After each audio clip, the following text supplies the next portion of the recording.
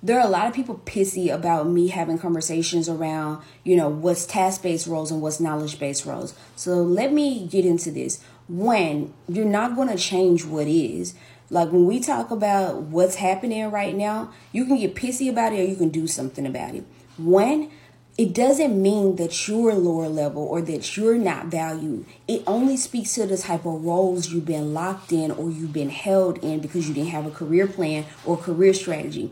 And it's not anybody's fault, because a lot of times when we look at our school system actually teaches these skills, the task-based skills versus the knowledge-based skills. So most people go into task-based roles. Now, let's talk about what true task-based roles look like. Task-based roles require a lower level of thinking. Doesn't mean that you're not able to do the thinking. No, it means that in your job, you're responsible for understanding, knowing, regurgitating, and continuously applying that body of knowledge. Okay.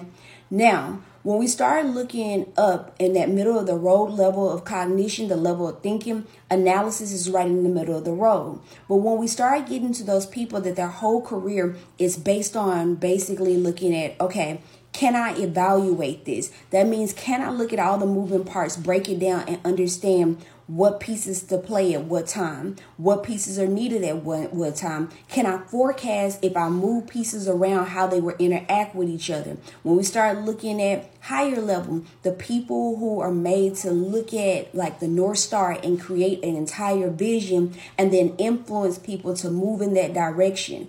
Listen, those are higher level skills, and it's not soft skills. These are actual critical thinking skills. In schools, most of our kids every day, if they're coming home with worksheets, they've already started teaching them task-based skills. When you go to schools where curriculum is well designed, those kids are learning how to evaluate and how to create. There is a difference in people who every day in their job, they're responsible for creating what does not exist. They're responsible for figuring out what are the problems. Can I break down all the parts and find out where the problems are, put it back together better, right? Those are the jobs people are paying people to do, and that's where the money is. So we can't get mad that information was locked away from us. What we can do is be strategic about the skills we go get moving forward.